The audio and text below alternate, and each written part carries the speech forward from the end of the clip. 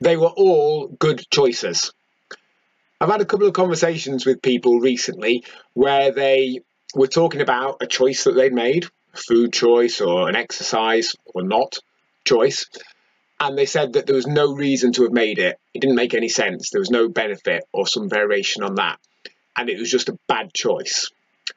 And I questioned that with them, because ultimately all choices are to some degree good. We never make a choice that doesn't in some way benefit us. It might be that the net of the decision is a negative one, but there will be some benefit. There's always a reason we did it. We wouldn't have done it if there was no benefit whatsoever. That benefit might be for an easier life, to make someone else feel happy, for convenience, to save time, just because we enjoyed it, because we were feeling down and wanted to feel a bit better. But there's always a benefit. And if we tell ourselves there is no benefit, then we're perhaps having a conversation in our own head that isn't going to lead us anywhere.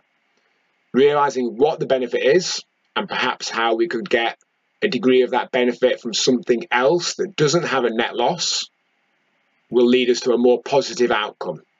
So knowing we did something because we were feeling flat and wanted to feel better means we can look at other options that can make us feel better.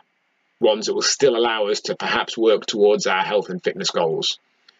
Knowing that we did it to make someone else happy, to shut them up, to save time, for convenience, whatever it may be, means we can look at something else that will help achieve that, or even question if we need to achieve that.